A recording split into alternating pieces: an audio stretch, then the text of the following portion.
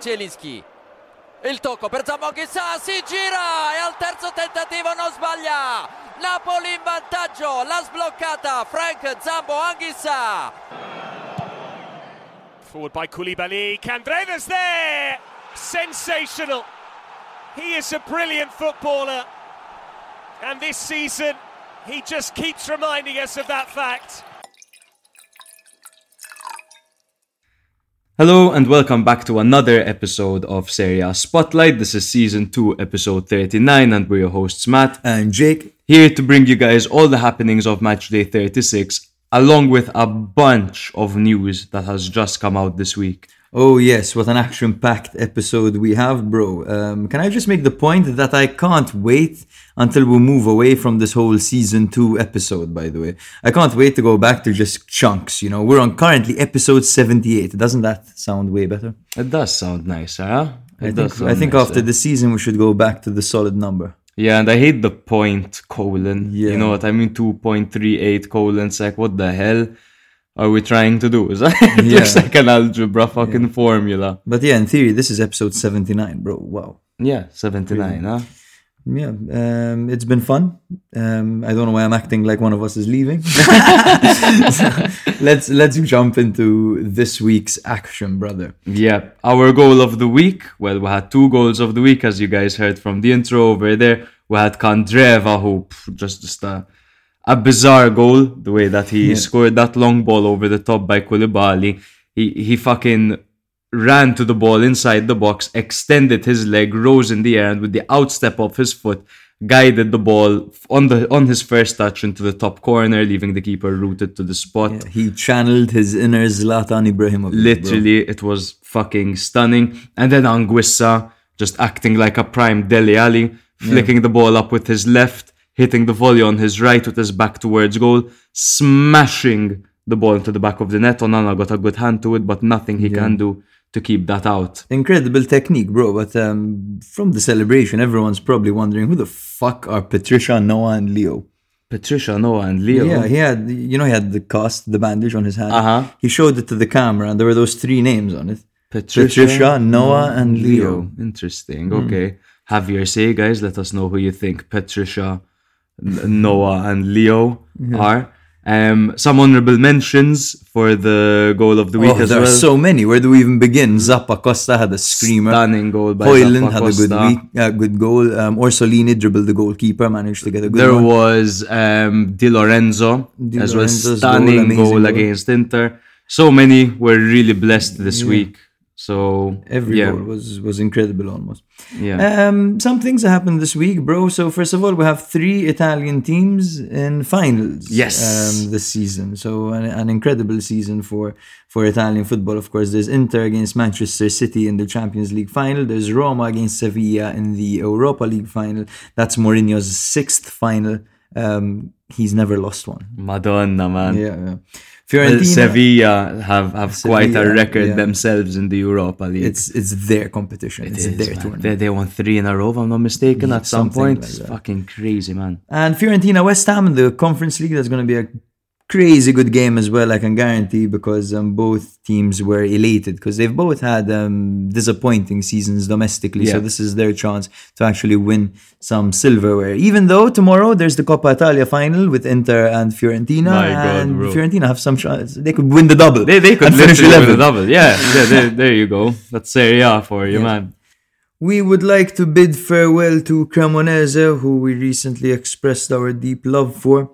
They have been relegated. They're on 24 points. Spezia on 17th are on 31, which means that they need a point that is unattainable. Exactly. Just 1 point, you know. Exactly. This came after their 5-1 loss to Bologna last weekend. They had quite a tough time in Serie A, and to wrap things up in a game that was detrimental for them, they faced one of the sides that was most in form, while Spezia faced Lecce, which made it much easier for them. And they played out the draw. Exactly, pretty much. Yeah. Thank you for coming, Cremonese. I hope to see you again soon, even though I don't think they'll be in Serie A anytime soon in the near future. Serie B is becoming very competitive, bro. There are many good teams down there. And very young, progressive managers coming through the ranks as well. Yeah. Some news on Napoli. They won the league, they celebrated, but now they've decided that everyone's going to abandon ship. And Spalletti is leaving, most likely. He had a disagreement with De Laurentis. Yes. Many people have disagreements with De Laurentis. I think he's a very difficult person to work with, and to prove that, so is their sporting director leaving, Giuntoli. He's probably joining Juve as they have a verbal agreement. Who's next? Perhaps it's Osimhen? Well, We'll see. it's either Gvar or Osimhen if we're talking about big players that would be on their way out. I don't see anyone else really abandoning ship, especially after a lot of debutants with Napoli won a league already, got to the quarterfinals of a Champions League as well, which doesn't sound that grandiose when you look at the amount of Italian teams that had success in Europe, but massive achievement for Napoli. Nice little project, man. It is a nice little project, but when it comes to personnel on the pitch, because of course everyone behind the scenes is jumping ship. Now the problem I see over here with Napoli is that many of their guys are on 2 or 3 million euros a year. Teams around the world will be looking at the likes of Anguissa, Lobotka, Kim. They can offer these guys way more, so they have to be careful. Napoli, of course, they can't let everyone leave. Yeah, especially now that their sporting director is going to change. We don't know who the next one is. A sporting director that has gotten them a lot of coups and a lot of good deals here and there. So no wonder Juve were interested in him. Yeah. Speaking of Juve, bro, they have been docked 10 points. Fuck it, we said it. Let's cut to the chase. Juve have been docked 10 points for their capital gains case. Now, bro, what do you make of this? They had the opportunity in reality to remain in the run for the Champions League qualification, top 4 positions. Yeah. But they took it terribly, the news broke out. By the way, Italy is hilarious. It's a disaster. Hilarious. It's a disaster. Fucking 10 minutes before kickoff, the news comes out. Literally. Like, what, are you joking? The broadcast was interrupted, to announce, by the way, this game... They're in the dressing room right now. They just got the news. Literally. Like, shambolic, man. Yeah, they had the opportunity. If they beat Empoli, they'd still be in that Champions League fight. Because there'd be 2 points in the case that they had beaten Empoli. They would have been 2 points behind Milan and had a direct encounter with them this match day. Exactly. So it couldn't have come at a worse time for Juve. And do you feel there's a bit of a witch hunt against them right now? Maybe a witch hunt is a bit of a strong term, because in all honesty, if you look at the facts, there was dodgy behavior by Juve for many years, which is why this is considered a capital gains scandal, and there should be an investigation on it by all means. But I think with the way it was handled when it came to handing them the punishment was just from an outside perspective, because again, I don't understand this shit too much. It just seemed extremely disorganized. How can you initially hand a 15-point penalty to someone halfway through the season? That already seemed a little bit odd. But then there was the investigation and after the appeal. And after the appeal, they're like, okay, so let's give them back the 15 points for the time being. And then 3 match days before the last game, 3 matches before the season ends, you hand them a -10. It doesn't make any sense. It's weird. Mourinho expressed his disagreement with this as well. He basically said that it's ridiculous that throughout the season you don't know where you stand.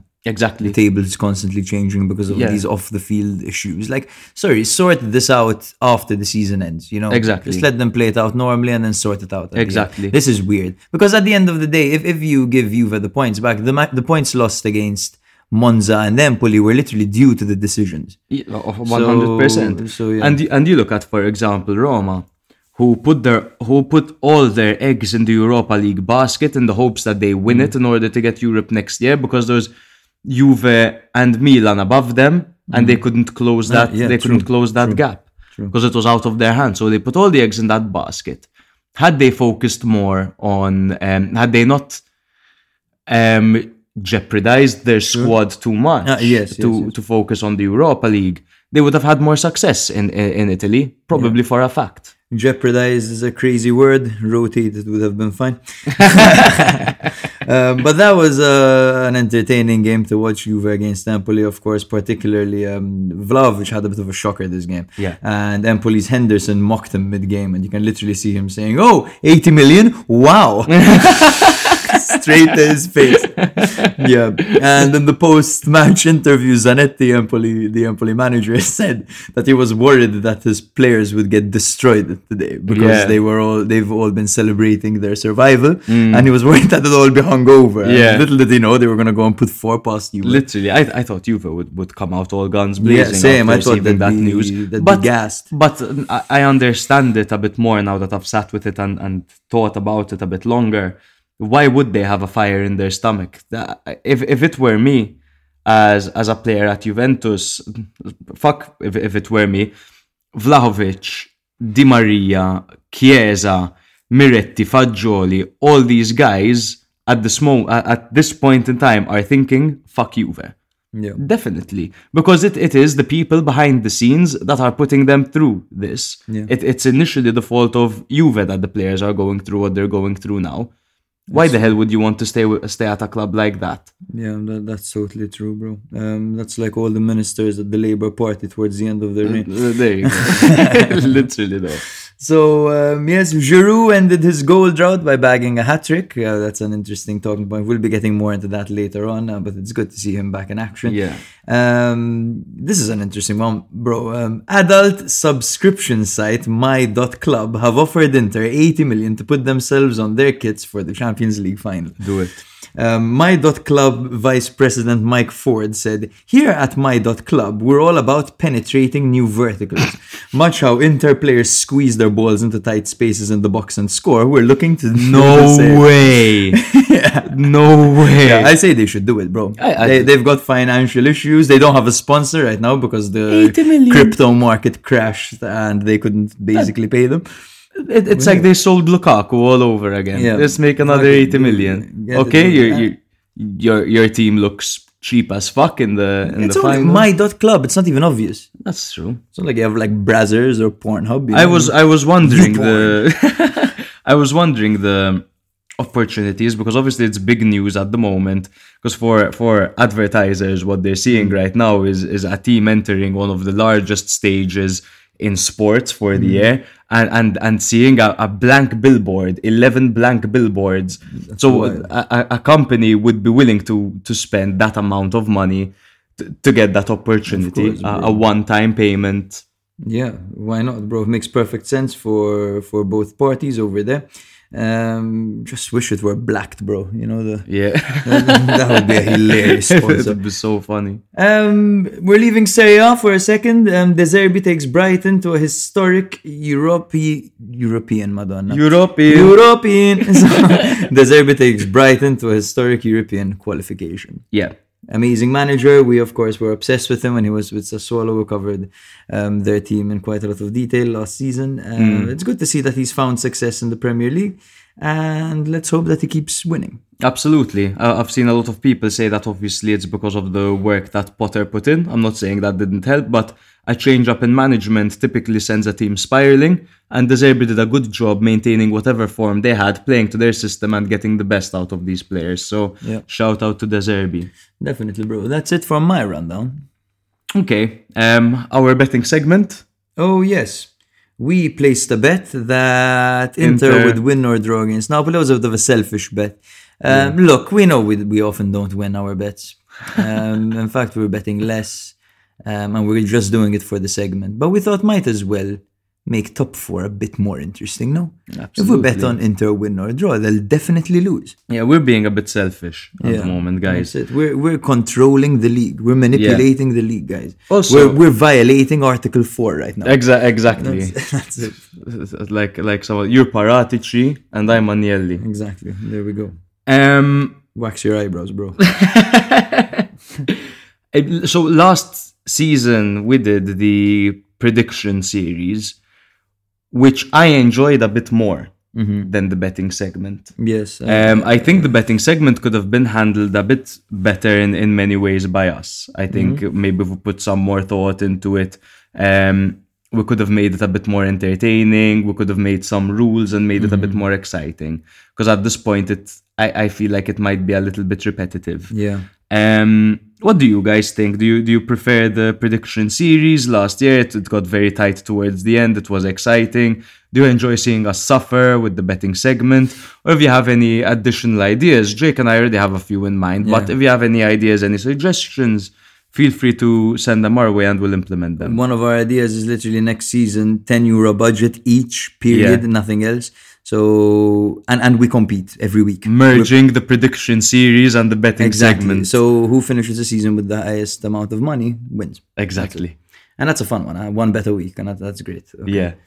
Yeah. Our Patreon, bro. Yes. So we're happy to announce that we have opened our Patreon account. We mentioned it last week and it has since been implemented, and we've already got a few patrons in who obviously we are very, very grateful for, and we hope to have some more of you coming in soon. We've got Ed and Alan. Shout out to Ed and Alan, by the way. Thank you very much. Patrons so far, guys. Yes. We love you. Thank you very much for supporting our content. Yeah, from the bottom of our heart, we put a lot of work into this, and it's nice to see you guys support.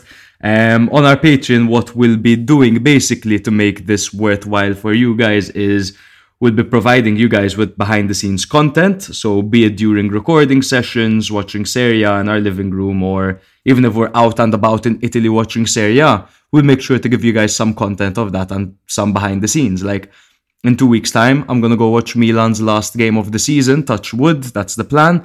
Milan against Verona at the San Siro, and I might just shoot a bunch of content over there and show it to the patrons. So that might be quite cool. We'll be doing a Serie A Spotlight question segment as well. This will be a segment at the end of each weekly episode dedicated to our patrons. So our patrons will send us questions. We'll give them a shout out at the end of each podcast, at the end of each episode rather, and we'll answer their questions accordingly so we can engage a little bit over there.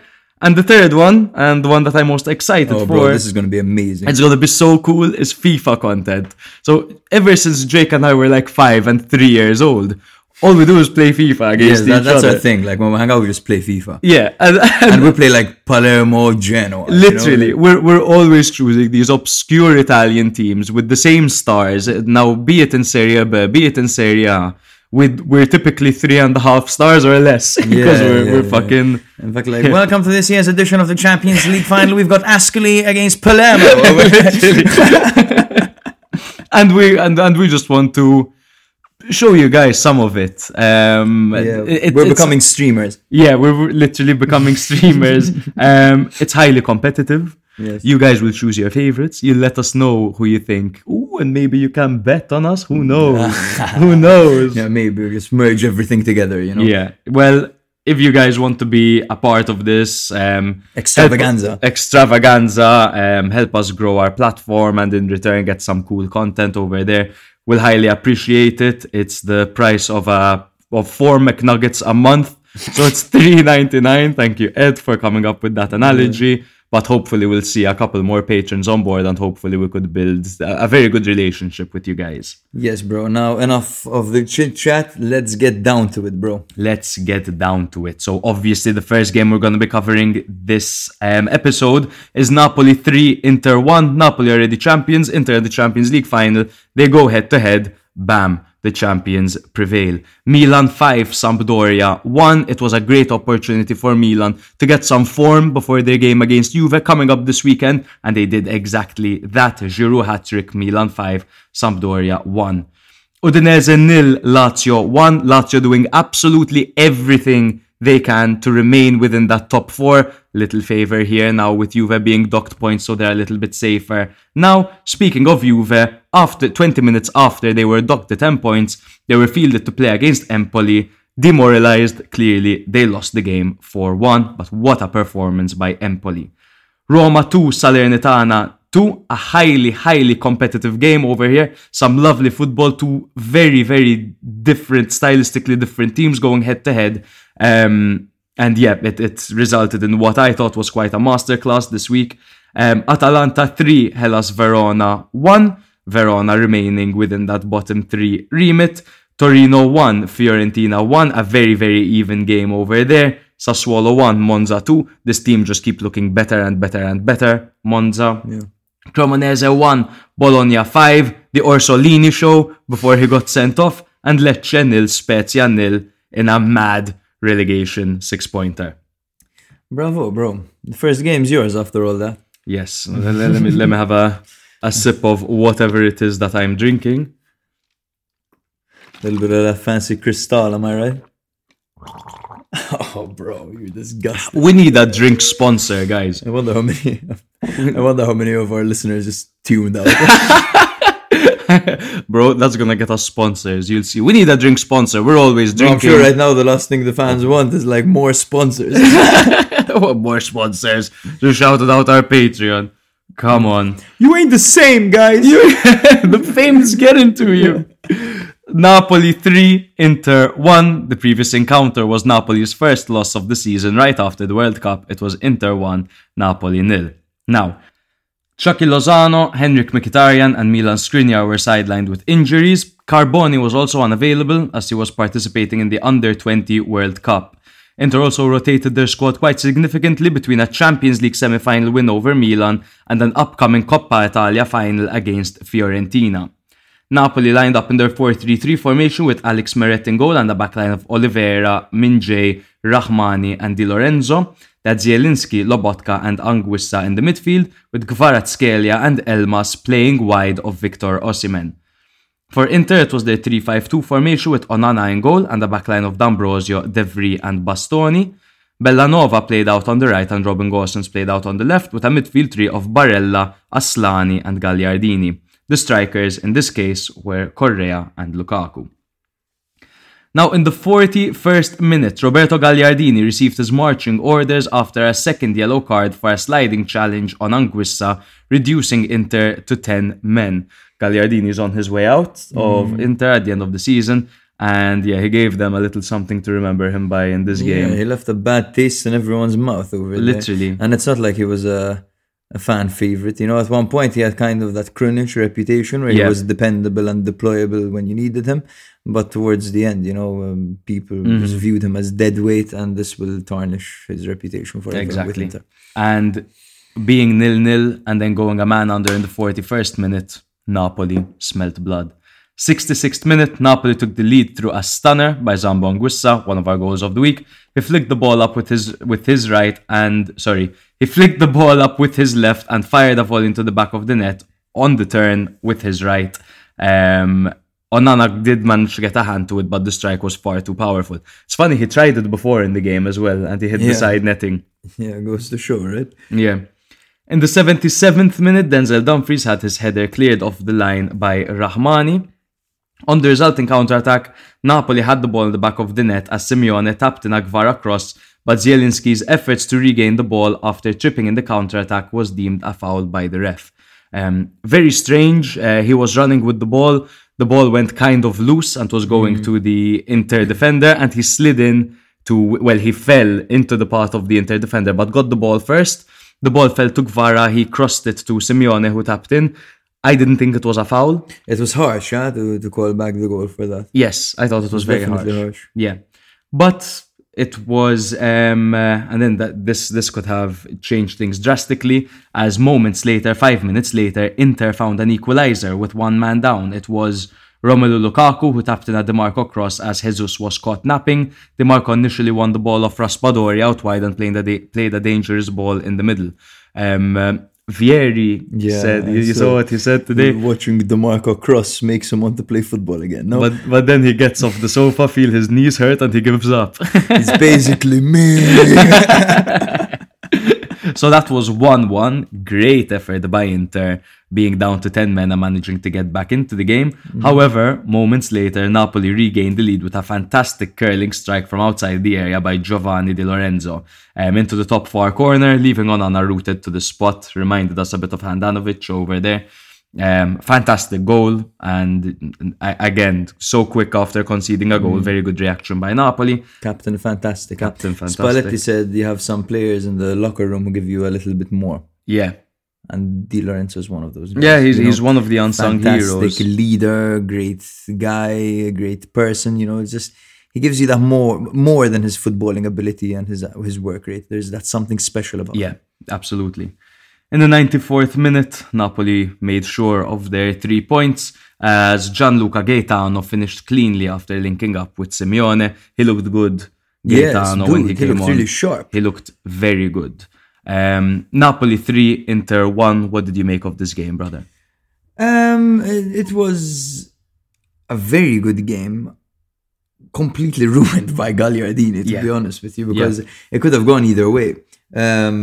And at the end, I thought Inter managed to actually get a point out of it, and I was impressed by their resilience, and I was impressed by how they managed to contain Napoli and then hit them on the counter attack with Di Marco just bursting down the wing and whipping it in for Lukaku. But and then of course Napoli demonstrated their resilience and their killer instinct in just confirming the victory over here so late on. With only a bit of time left, and I felt like Napoli thought it was all done and dusted when they got the red card, because they had chances with Raspadori particularly where they were squandering them. They were overcomplicating things. It was almost like they were being a bit lackadaisical with their chances.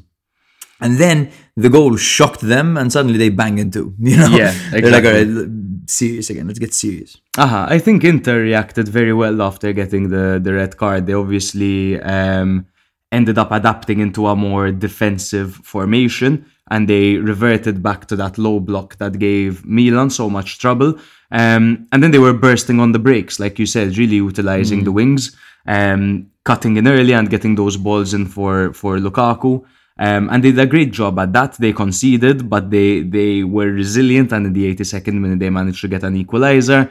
But then it's a 90-minute game, and the pace that Napoli have so late on in the game is frightening, man. It really is frightening. It is, bro. And particularly their substitutions. So we've praised their squad depth before, but bringing on Raspadori, Politano, and Simeone off the bench. Those are good players, to bring on.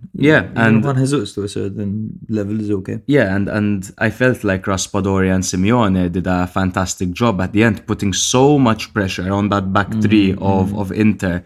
If you notice, one of Inter's whenever Inter are struggling, you notice that one of the key places they're struggling is the distribution from the defense.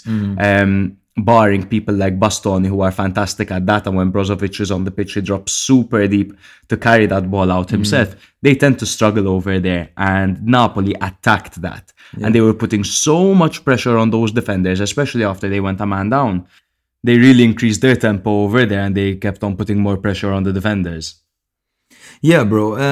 For me, the fact that Inzaghi started with Bellanova and Gosens actually worked out well for them, because judging by how the game panned out, because in the 41st minute they got the red card, and that allowed them to actually make substitutions in the second half that actually increased their pace on the wings, and they needed that to remain in this game. The introductions of Denzel Dumfries and Federico De Marco really kept Inter alive here. No, 100%. It was De Marco's key work higher up the field that ended up getting that equalizer. But despite that, Inter came away with a loss. How much would this affect Inter, do you think? How badly would they have wanted that?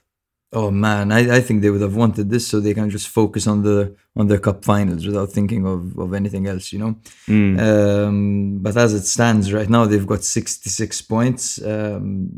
Juve's points deduction will help them out, of course. Loads. They're going to be like, whew, thank God.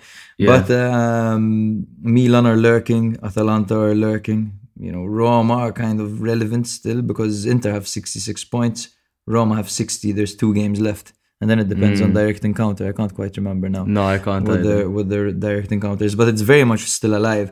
And Inter, Milan, Atalanta, and Roma, any of these teams could finish top 4. Yeah, I think so. I agree. I don't think it's too detrimental for them. They still have tough games left. They have Atalanta this weekend, and I forgot who their last game is Torino, against. was it? I think it's away to Torino. It It's, is away to Torino. Torino. Away to Torino. So they still have a couple of tough games left. So their minds are going to be a bit maybe elsewhere. But yeah, I think they can get it done. They're in a good position nonetheless. No, yeah, they're definitely favourites for top four out of those guys, out of the teams mentioned, simply because of their points advantage at this point. Yeah, I think so. And they just look much better than most of the teams that are competing there at the minute as well. Napoli, obviously, first place, champions, 86 points, whilst Inter are in third on 66 points. Yes, nice to see Gagliardini once again adding fuel to the fire. That is Inzaghi's idea that if you're on a yellow card, you should be substituted immediately, right? Exactly. Absolutely proving his point, right? He probably went in halftime saying, I fucking told you! That's why I take you out. Milan 5, Sampdoria 1. Milan have actually won their last 4 games against Sampdoria and Serie A and have achieved more consecutive victories against them than in the past 2 decades. Yeah, Sampdoria keep breaking these records all in the wrong way though. Yeah. Milan had struggled in recent matches against teams in the bottom 3 of Serie A with no wins in their previous 3 encounters. Sampdoria have accumulated fewer points this season than in any other season in their history. We already mentioned that Stankovic is the worst coach of all time for Sampdoria statistically. These obviously indicate the challenging campaign for the club. Milan lined up with Stefano Pioli's genius 4-2-3-1 formation with Mike Maignan in goal, Theo Hernandez as the left back, Calabria as the right back, with Tomori and Malik Chow as the centre back duo. Tonali and Krunic played in the midfield double pivot. Of course, Benacer is still out injured. Leao was out on the left, Messias on the right, with Brahim Diaz playing in that trequartista role with Giroud up front. Ravaglia was in goal for Sampdoria in their 4-1-4-1 formation with Zanoli on the right and Augello on the left, with Bram, Nuitink and Gunter at the back. Rincon was the holding midfielder over there, very effective. Leri was on the right, Gabbiadini was on the left again. What the fuck is going on? Juricic and Winks were playing behind Fabio Quagliarella. Now this is a finished team, all right? Yes. Now this lineup's next level finished right here. He tried to do something specifically for Milan. It worked really well. Yeah. He put Gabbiadini to contain Junior Messias. No, I don't get Gabbiadini on the wing. I'm sorry. I've never understood it. Milan showcased their attacking intent from the start of this game. They wanted that top 4 finish. They pushed for it. Of course, everything back then was up in the air. No one knew what was happening. Milan had to win this game. And they were coming off that loss in the semi-final of the Champions League against Inter. Yeah. No. And the loss to Spezia. And the loss to Spezia as well. In the 9th minute, Milan took an early lead as Leao scored the opening goal after a crazy dribble and through ball by Brahim Diaz. If you watch the dribble, he literally trips the ball over the Sampdoria man, takes it down and plays a perfectly weighted through ball to Leao, who finished coolly. I love when Leao finishes while falling. Yeah, it's so cool. It's cool. Yeah. From 8 yards he scored. In the 20th minute, Fabio Quagliarella equalized for Sampdoria. Sampdoria gave Milan fans a taste of familiarity, quite frankly. Yeah, that's it. Quagliarella's first fucking goal of the season obviously comes against Milan. And his 18th consecutive Serie A goal. That's mad. 18 seasons in a row scoring. He almost finished this season without scoring a goal, and he didn't even celebrate this goal. No. I think it's because of the fact that they've been relegated. He respects them too much to actually run around, smiling because he hit a milestone when the club is in ruins. Shout out to Alessandro Zanoli, the Napoli loanee. He absolutely destroyed Theo Hernandez. Oh yeah, man. When I blink, I see Zanoli at the moment. Now, in the 23rd minute, Giroud restored Milan's lead with a glancing header. He was assisted by Brahim Diaz, who crossed after a corner kick. It was a short corner, and then Brahim crossed, Giroud header. In the 29th minute, Giroud scored a penalty after Leao was taken down by Gunter. The funny thing about this was on his way down, Leao smacked the back of Gunter's head. If you look carefully, go and check that out. Very funny. Expertly taken by Giroud. He's so good at penalties. And then in the 63rd minute, Milan scored their 4th goal through Brahim Diaz. Leao provided a slide rule pass to Sandro Tonali, who pulled the ball back for Diaz to finish. This demonstrated great football. We haven't seen this in a while from Milan. It was good to see. Multiple attacking threats from different areas, not one-trick ponies. Players from the midfield running in, attacking. It's nice. Yeah. In the 68th minute, Giroud completed his hat-trick, scoring from close range after winning a wrestling match with Bram Nuitink. Now, it had been a while since we'd seen Giroud out-muscle another centre-back and bully a centre-back. Because at the end of the day, that's what you want from Giroud. Not your target man. You want him to bully someone to the ground. Bram Nuitink, I think, is bigger than Giroud, probably. I think so. His frame is larger as well. I think he's stronger. I think he's definitely stronger than Giroud. But Giroud did well the way he placed himself up against him. He had a good center of gravity going into that duel. He did. And he scored and completed his hat-trick. His first ever Milan hat-trick, ending his goal drought.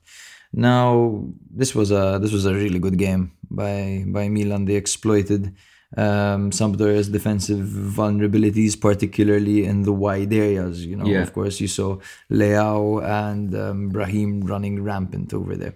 The striking movement was actually clinical. Now, I think, look, everyone talks about how Milan need a new striker, and I agree, of course. Yeah. However, a striker of a similar profile to Giroud might limit Milan. Now, I'm saying this because Giroud is still deployable, and you come up against these teams that play a low block, you put Giroud in there, he can find you a solution. But the problem is when you're up against the Napolis and the Inters who will attack you, you would need something different, a different type of number 9, someone who can stretch the lines, someone like Victor Osimhen, someone like Dusan Vlahovic. I think there's something you don't know. What don't I know? Best in the world, his name is Firmino. Genuinely, Bobby Firmino. Genuinely, in a false 9, Bobby Firmino with Leao on the left and then maybe a replacement on the right-hand side for Milan might actually be a breath of fresh air. Not saying that Firmino should be the starting number 9 and that's what Milan should base their project on. However, with his style of play being quite Karim Benzema, you know what I mean? There's a lot of kind of that midfield to attack work. Smart movement, and Klopp just hails him as a very intelligent player. So he might be someone good for Milan to bring in to shake things up over there. He might be, and he's only 31 and he's free. Now, we were saying the same thing with Divock Origi, So look how that worked out. But yes, there are quite a few profiles Milan are allegedly looking at. There's the likes of Arnautovic, Scamacca, apparently is a hot name that keeps coming up. Milan have been linked in the midfield to Seko Fofana as well. I'm very excited. I hope that does. I like the idea of Scamacca as like a direct replacement starter for Giroud, or even on a rotation basis, because similar profile, very big, very strong, and then he has moments of explosion. He's great in the air, but he's the guy that can turn and shoot at any point around any area in the box. He's very direct and very dangerous. He does provide a new threat. That's true. It would be nice to see Scamacca back in Italy. Now, Milan totally dominated the midfield, and of course, when you look at the likes of Tonali, Krunic, Diaz, they're obviously going to destroy Winks, Juricic, and Rincon, so not much to say over there. But yes, Milan demonstrated that their squad depth is okay for this level. But not for the level of Inter, because it's crazy how Milan's bench options looked so good against Sampdoria. Exactly. And they're the exact same bench options that we were complaining about against Inter. But De Ketelare came on late on. Seemed to have quite a frustrating time once again. I was thinking about De Ketelare recently, because obviously there are 2 games left and he only has 1 assist to his name this season after being bought for 35 million. And obviously quite a bit of hype being generated around the signing of 35 million, since Milan don't splash cash. I think one thing he needs to kind of think about is that not every move he makes needs to lead to a goal and assist. It feels like he has so much pressure on him that every time he gets the ball, it's like, okay, how am I going to make it work? Rather than just being in the zone and flowing and trying to link up with his teammates, trying to set up a pre-assist by playing someone into a dangerous area out wide rather than going for a direct ball. Yes, he tries to overcomplicate everything, man. I don't. He's either gonna pass back, like not even sideways, just back, or try something extravagant. Yeah, he hangs on to the ball a lot, man. I just think he needs that break. He needs a full preseason. He needs to get back into his groove. I think the worst thing you can do with CDK right now is like loan him out or sell him. I think you need to keep him there. You need to show him that you believe in him, and you need to give him another season. He's a 35 million euro man. He's a big investment for Milan. Give him a second season. We've seen how Leao and Tonali burst into the scene on their second season. Yeah, absolutely. I agree with you. I heard that Atalanta are interested with a loan option to buy. Send him there if you want him to become a monster and stay there forever. Literally. Especially after, he has a very similar profile to Ilicic. Yeah. And if Gasperini could turn him into that and send him back our way, thank you, mister. If Ilicic had absolutely no productivity and was just, but there might be 2023 Ilicic. Yeah, it's true. There might be something interesting there with Rasmus Højlund, because obviously Milan are quite interested in that's him. Another striker who can stretch the lines. Yeah, so always running in behind. There could be something of potential over there. I heard Milan are going to have around 100 million euros to spend, which for Milan standards is quite big. Yes, it is. And Maldini hinted at the end of the Inter game that the squad is not competitive at this level. And of course, yes, with the 50 million from Champions League qualification, the books balanced and everything looking good for Milan financially, finally, after all these years, they can actually make some investments. They should make some investments. Absolutely. Before we move on, Maldini made an interesting point after the game. He mentioned specifically Dybala by name. Oh, yeah. He said, I didn't sign Dybala because the project is it's against the project. We sign young players and we develop them. That's the idea of our project over there. But why would he mention Dybala by name? I think he must be getting criticism for it. Absolutely. Yeah. I think the media would have been mainly saying, we should have gotten Dybala, not De Ketelare. What the hell was Maldini doing? And I think that was Maldini's way of addressing it directly and head on. But I did find it a bit strange. It's stupid. Like, come on, you're gonna say he doesn't fit our profile when you brought in Origi, who's the exact same profile. I'm sorry, he's an injury-prone player. It makes less sense. Because, okay, granted, he's got titles and trophies. He's a winner, same like Dybala. Yeah. But Dybala has done it in the league. Dybala would have been a very smart signing, and Milan have lacked a right winger for ages. So don't say it goes against the idea of the project when you've brought in the likes of Junior Messias, Florenzi, and Origi, who are all of the same profile. Yeah, you know that's what true. I mean? That's true. I was originally seeing people make the same argument as you, and I disagreed. But because they were mentioning examples like Ibrahimovic, Giroud, and Kier, and the project is either by very old and get a coup over there, or by very young and get a coup over there and get a future investment. But yeah, like you're saying, there were a couple of players in their prime that were brought in on a free, and I think Dybala would have been a great opportunity for Milan to give them that creativity and just an upgrade from Brahim Diaz, really. Yeah, definitely. Milan currently sit in 4th with 64 points. They are 3 points clear of Atalanta in 5th. While Sampdoria sit dead last with 18 points, done and dusted, they're off the bus. Apparently, the owner of Leeds United, has expressed interest in acquiring Sampdoria. So we'll see. Hopefully, there is a future for the team. It's a team of great pedigree, Serie A. Absolutely. A team that's always meant to be in Serie A. So we really hope to have them back, and we really hope to have the Derby della Lanterna back between Sampdoria and Genoa. Not next season, the one after, hopefully. Yeah. The next game we're going to be covering is Udinese 0 Lazio 1, another huge game for top 4, especially after before Juve were docked the points. The previous encounter was a 0-0 draw between the two sides. Udinese had Success, Delafeu, Ezibue, Ebosse, Pafundi and Becao out for this game, whilst Lazio had Cataldi out of action and Vecino had returned to the midfield for this game. Udinese starting a 3-4-1-1 formation with Silvestri in goal and the backline of Mazina, Bijol and Perez. They had Udogie out on the left and Pereira out on the right, with Lovric, Wallace and Arslan in the midfield and Samaridzic playing behind Beto. For Lazio, it was their 4-3-3 formation, classic Sarri, with Provedel in goal and the backline of Lazzari, Casale, Romagnoli and Hisai. Milinkovic, Savic, Vesino and Luis Alberto formed the midfield three, with Anderson, Immobile and Zaccagni playing up the field. In the 20th minute, Immobile's header was saved by Silvestri, tipping the ball over the bar.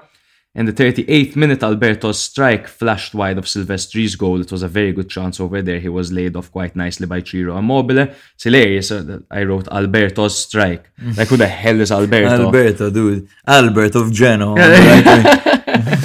Who Milan are apparently interested in, by the way. His name's Goodmanson, by the way. Yeah, in the 51st minute, Vesino's volley from distance went just wide, and in the 61st minute, Immobile won a penalty and converted it, sending the keeper the wrong way, giving Lazio a 1-0 lead, which they maintained till the end. Romagnoli hit the post from a header resulting from a corner in the 63rd minute, and in the 84th minute, Udinese thought they got an equaliser, but it was disallowed for offside. Lazio started the game off very disciplined. They seemed very conscious that losing points wasn't on the agenda for them, so they took quite a defensive approach to this game.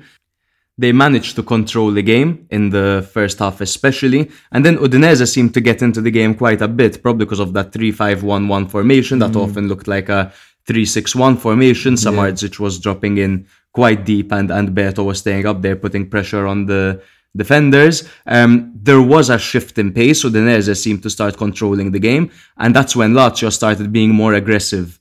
They turned up the heat. They started Udinese started drawing a lot of fouls from Lazio, but Lazio increased the intensity, and once the intensity was increased, Udinese seemed like they couldn't keep up, which is typically where you see Udinese really kind of get into a game when it starts to get a little bit more heated. But it goes to show just how experienced Lazio are in this situation, not exactly in the fight for top four, but the fact that they've been here before under Maurizio Sarri in similar situations, and they just had a formula that when a game got tough, they managed to not only overcome it, but get the 3 points. Yeah. Yes, bro, and they had a certain secret weapon in doing so as well, bringing in 35-year-old Pedro, who's a master of retention and keeping the flow going. Yeah. It helped them a lot, and in fact, shortly after his introduction, the penalty was won and Immobile converted. But I did think that the game was quite even, and Udinese actually gave them quite a hard-fought battle. In fact, it did take a penalty to decide the game here. But yeah, you see Lazio over here, that's 61% ball possession away from home. They kept a clean sheet. This is very unlike them. So respect to turning around your fortune. Absolutely. I think you have to highlight the fact that despite Udinese giving them trouble, they seem like offensively there's a lot of work to be done for Udinese, which is funny when you look at the beginning of the season. Their offensive output was great, especially having Delafeu in the side, getting all those assists. You had Pereira, who wasn't playing out wide but being played closer to the striker, but they just seem like a way thinner squad than they originally were in the beginning of the season. For sure, funnily enough, it's true. And like Beto, many people shout out Beto as like a potential candidate to go to a top team, for example. I don't see Beto as ready, man. You don't think so? I think he's too streaky, man. He's too streaky. And if you're streaky at Udinese, man, I don't know. I don't know how he sometimes looks amazing. Sometimes he can't even get involved in the game. You know, I can't quite. I don't rate him as a top player yet to go to a top team. He's 25 years old. I mean, if he peaks late, he peaks late. But I think this is his level at the moment. Maybe a bit better, but not much better than Udinese. And you look at last season, he had quite a long drought without a goal. Yeah, he does. He had the same thing this season. So I think there's a lot of work to be done before he can bank on a massive move. The best he could do is be a vice for one of the top 7 teams in the league. Fair enough, yes.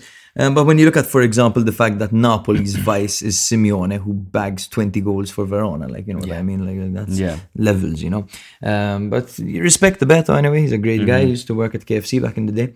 I swear to God. Who? Beto. Beto used to work at KFC? Yes. And Oh, for really? him, it's not a big deal. He said, it's normal. All my friends worked at KFC. And he's right, you know. When you're young, you work at fucking KFC. I worked at the Radisson fucking Golden Sands, opening deck chairs and carrying sunbeds and getting stung by wasps.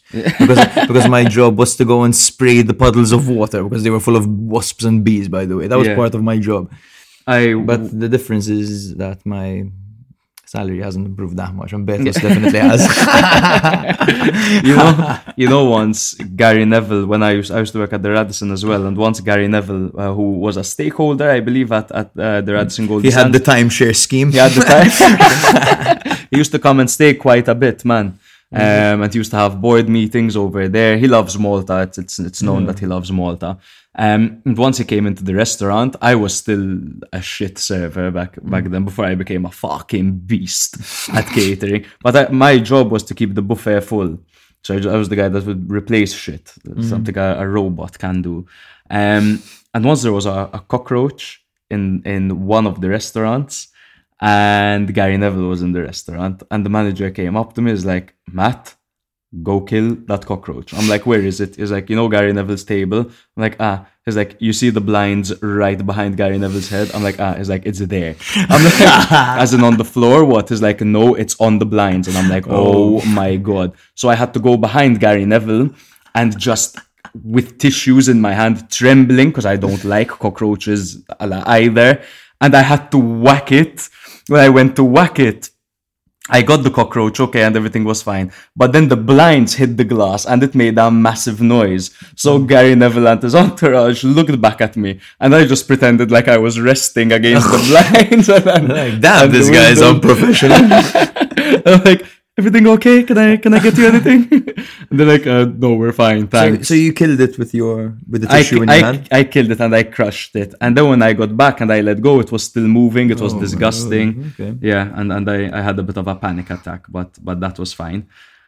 But moving on a little bit from that, this was this penalty that Immobile scored was his 200th goal involvement in Serie A for Lazio. He has 162 goals scored and 38 assists.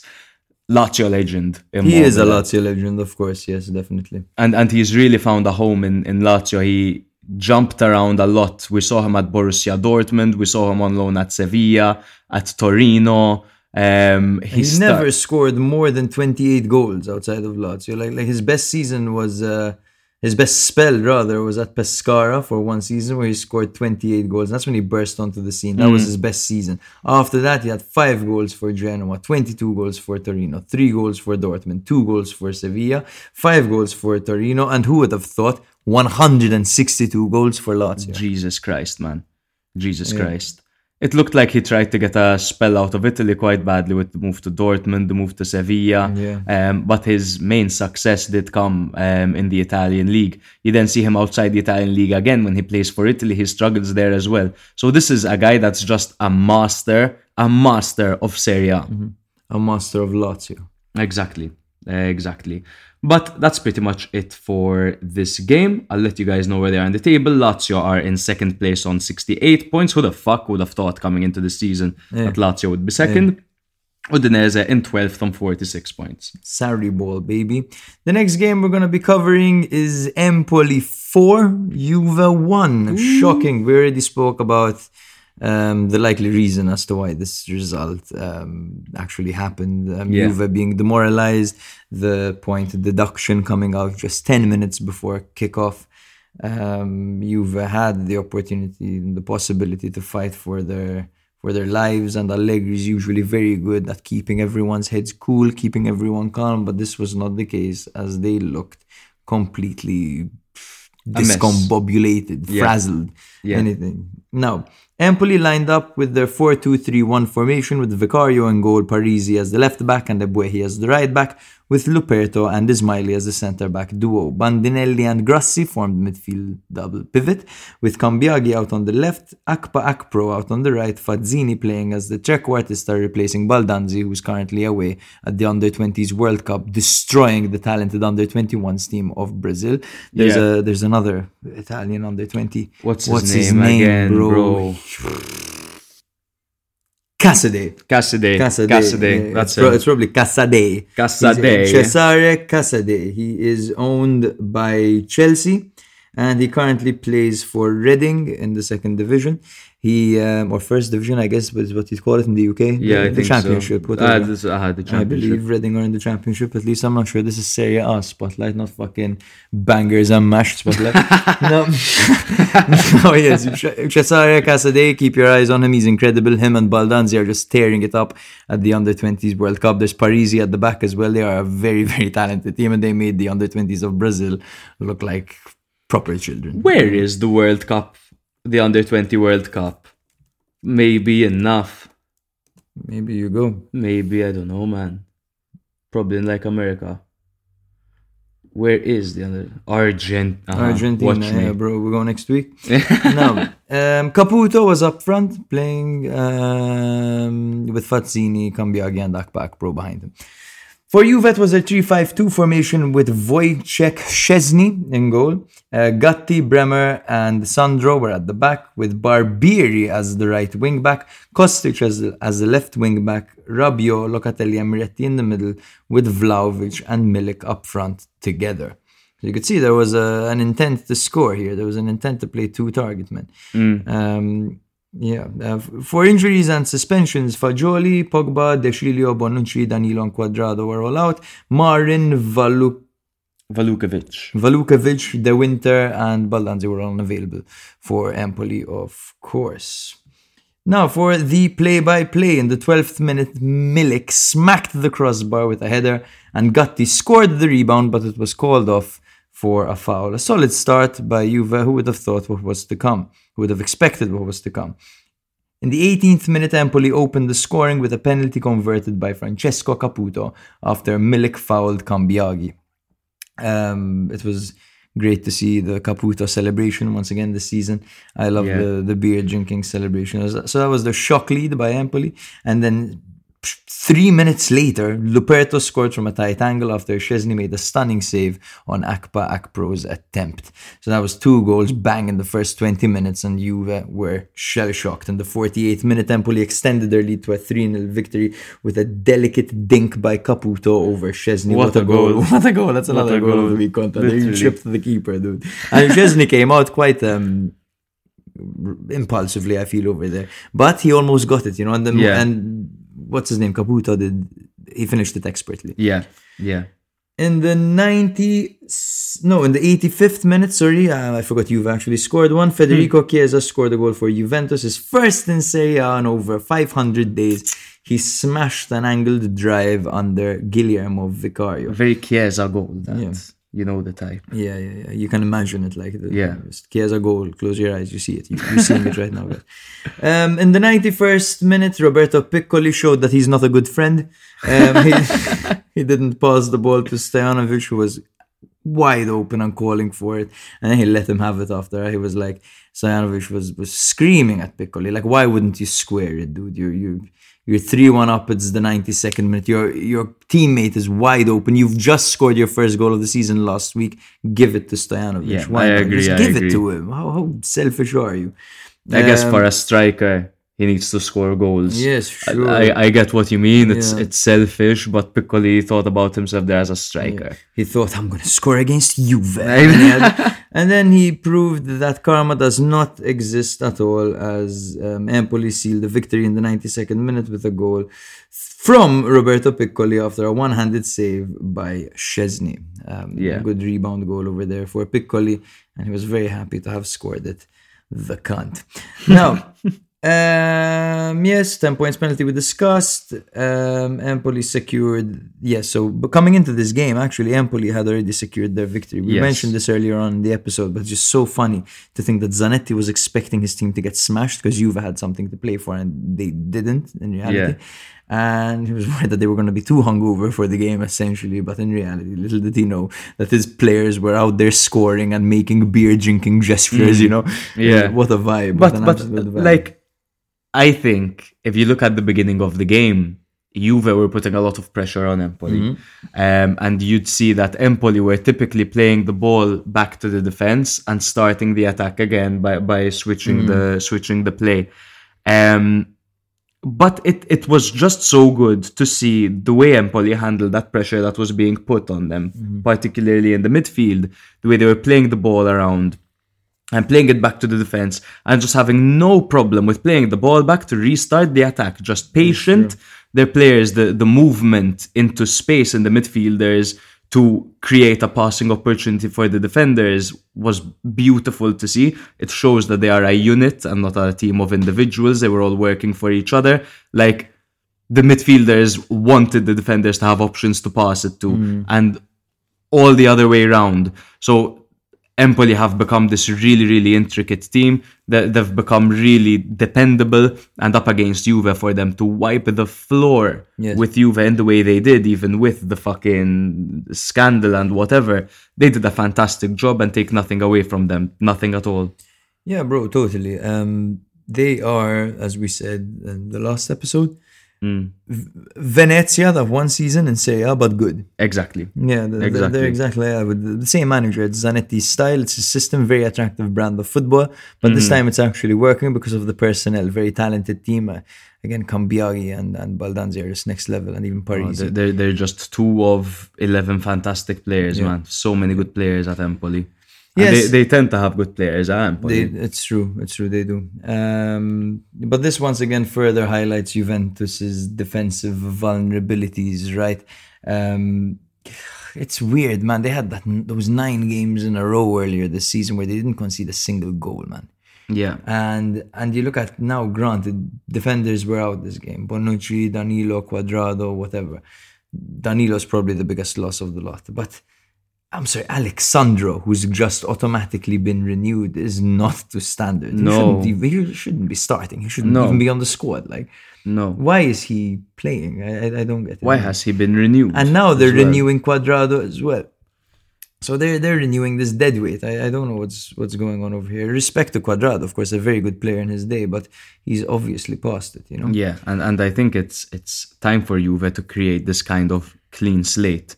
Especially when you see what the players were involved in one of the scandals, and you see. What do you mean with when there was COVID, that they were all accepting illegal payments. Well, I don't think they had much of a choice. I think it was literally Chiellini coming in and saying, "Listen, the board are going to pay us. We're not telling anyone." Yeah, I know, but it doesn't matter, because that image of Juve has been tainted by that squad. It's been tainted by that management. It's been tainted by those owners. So a new slate for Juve would A, help their brand, and B, they need it, because they have a bunch of good young players which they should keep on to. They look at Quadrado and Sandro. That's dead weight that they need to get rid of, bro. They need to get rid of that and invest in younger players. Yeah. Sure. Players like Gatti. Yeah, of course. No, the new generation is looking good, at least. They have that to be positive about. I anticipate that if they don't make Champions League, which it's looking quite unlikely that they do make Champions League, they will have to sell some players, because they're not going to get funding from Champions League. They're going through this scandal. Maybe a transfer ban will come about. But I'm already seeing talks about a lot of teams looking for strikers. Vlahovic is one of the hottest names in the market right now. Everyone's talking about Dusan Vlahovic. Even Milan fans are talking about Dusan Vlahovic. And don't be fooled by these performances. We know he's a beast. Yeah, of course. He was an animal at Fiorentina, and he played differently. He had more freedom up there. He had more support players playing off his shoulders. He was great, man. And I genuinely think that Milik has had more success with Juve this season than Vlahovic. Of course.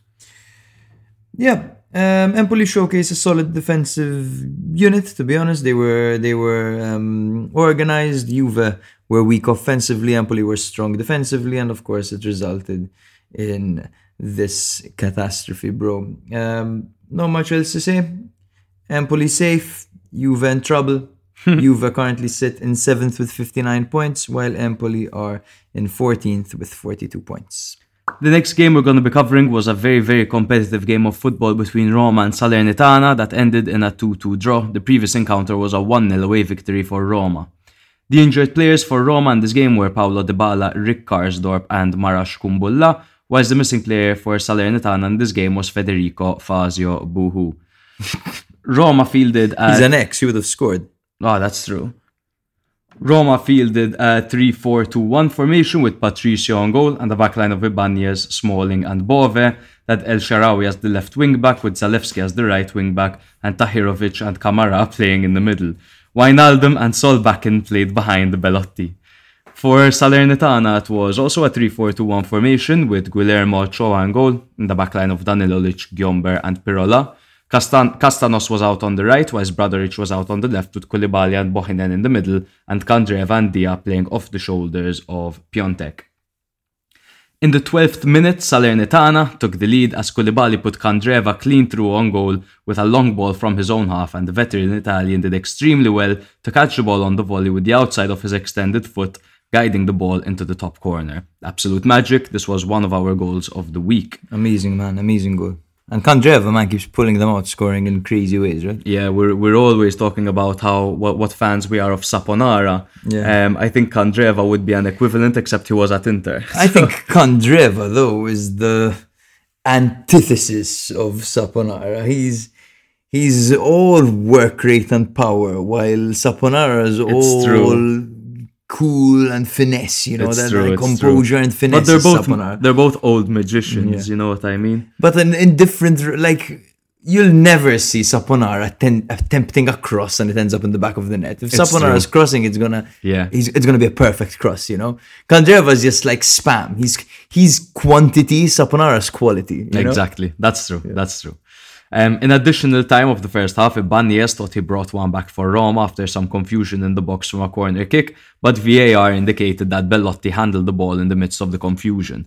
Now, between the header and between the ball hitting Belotti's hand, the space between the head and the arm was very, very tight. So it did seem a bit harsh. I don't think it would have been given in the Champions League or in the Premier League.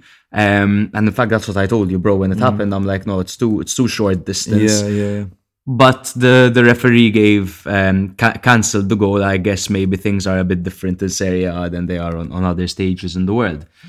In half time, Roma made some key substitutions. Llorente, Pellegrini, and Matic entered the field, replacing Solbakken, Ibanez, and Tahirovic, respectively, and that did make a massive difference to the game. In fact, in the 51st minute, Roma equalised as El Shaarawy rebounded Pellegrini's free kick into the back of the net. Pellegrini's strike was initially saved by Ochoa, who parried the ball into the path of the Egyptian goal scorer. Perhaps he could have caught it. Yeah. Now, this is the thing when you have a very acrobatic goalkeeper and not a traditional goalkeeper. He tends to do this where he tries to fist the ball away rather than catch it. This time, it didn't go to plan. It's probably the first time he made a bit of an error. Still harsh to call it an error, but because he's a cat like a goalkeeper. Exactly. He's not the type to grab it, right? He's gonna parry. It's true, and that doesn't age as well. No, you know? Exactly. Yeah. So that was the equalizer for Roma. Two players that came on substituted, teamed up to get this goal. However, 3 minutes later, Salernitana regained the lead through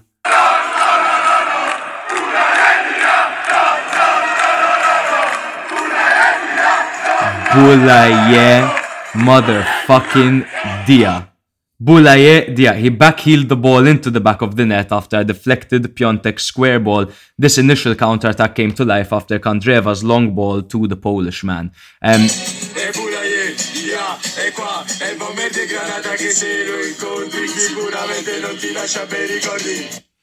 Thank you to our DJ, Jay.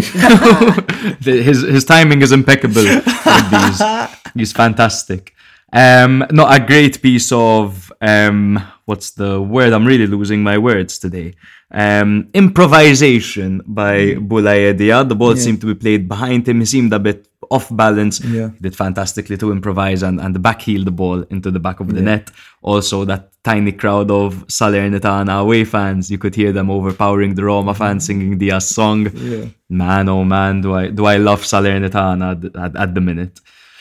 In the 83rd minute, speaking of minutes, Roma found the equalizer once again, this time through another substituted player, Nemanja Matic, who hammered the ball into the back of the net after it fell kindly to him following a corner kick. Now, again, time and time again, it has been Roma's set pieces, season after season. When they have a game like this, they can rely on their set pieces. I think Salernitana were doing a fantastic job with these direct counter-attacks.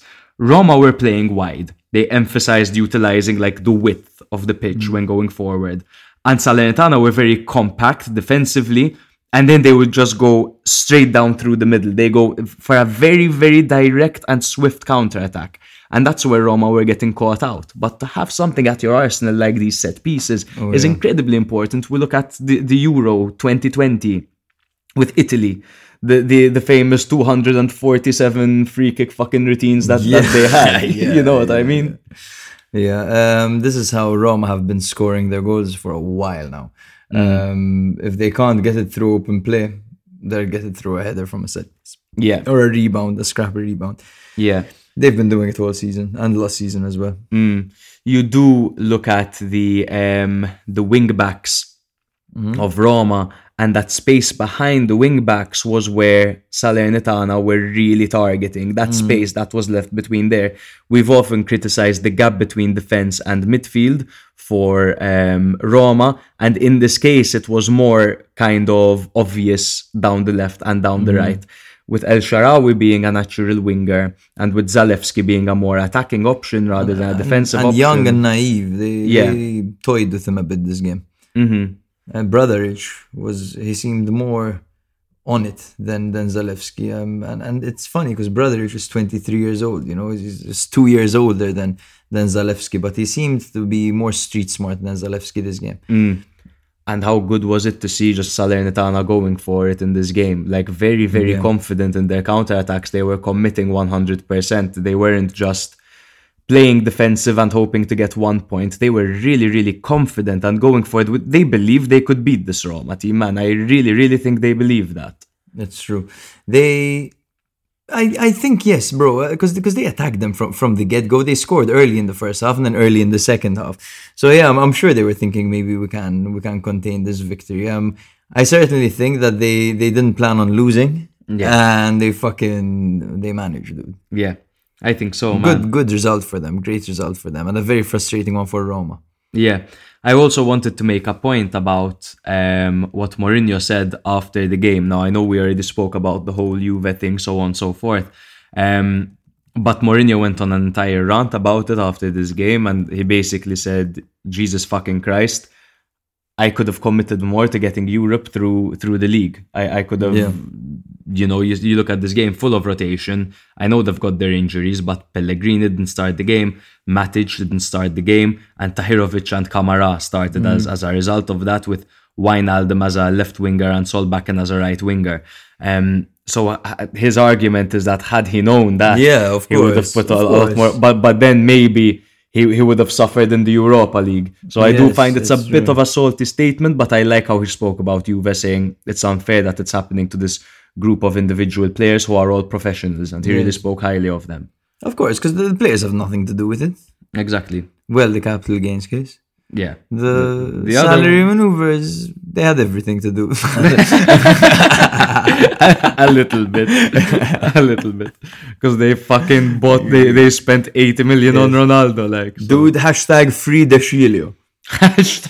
#free De Sciglio. Can we get that trending, guys? Please, come on. #free De Sciglio. It's really ambidextrous. We need him to be saved. He really is ambidextrous. Milan used to, well, even Juve play him on the left, play him on the right. He's very two-footed. Because of his immense tactical discipline, bro. The next Maldini, they used to call him back in the day. My God, come on. Roma sit in 6th on 60 points. Just to paint the picture, Atalanta are in 5th on 61 and Milan are in 4th on 64. However, and then Juventus are in 7th on 59. So they're a bit sandwiched. Could we potentially see Roma in the Europa League next season if they fail to win in the Conference League, if they fail to win the Europa League final and they drop points and Juve capitalize on that, we might see them very, very possible. Back there again. Very possible. Salernitana 15th on 39 points, absolutely safe from relegation. Before Jake speaks about the next game, I just want to make a point that today, through the simple click of a button, I almost deleted our entire episode. We were going to have to start over because I hit Command Z on this and it deleted absolutely everything. You should have seen the panic. And then the redo prompt wasn't working, like the combination on my keyboard. But stayed calm, stayed stoic. Do you know how he solved it, guys? This troubleshooting mastermind over here next to me. Google how to redo on Mac on Audacity. But that's what didn't work. That's because it was telling me command something and that wasn't working. Oh, but edit redo works at the top toolbar. Oh yeah. We've just saved someone's day somewhere. The next game we're going to be covering is Atalanta 3, Verona 1. Now, Atalanta have significantly improved their record against Hellas Verona since Gasperini became the manager. They won 7 out of 10 matches. Hellas Verona had achieved 2 consecutive away victories against Atalanta, matching their total number of away wins in the previous 20 encounters. And Atalanta had suffered 2 consecutive defeats without scoring, which hadn't happened to them since 2014. So when Gasperini joined, when Verona weren't a feeder club, and they had Caprari, Ilic, and all those guys. Of course, that plays a massive part of it. It's true. It's not just Gasperini. Well, Gasperini's been around forever, to be honest. He was around for those days as well. He is a gnome. He is.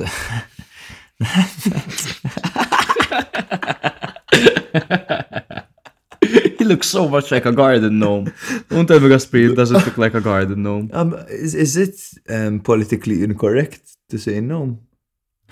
No, you've got it mixed up with something else, which is politically incorrect. Okay, lest we move on.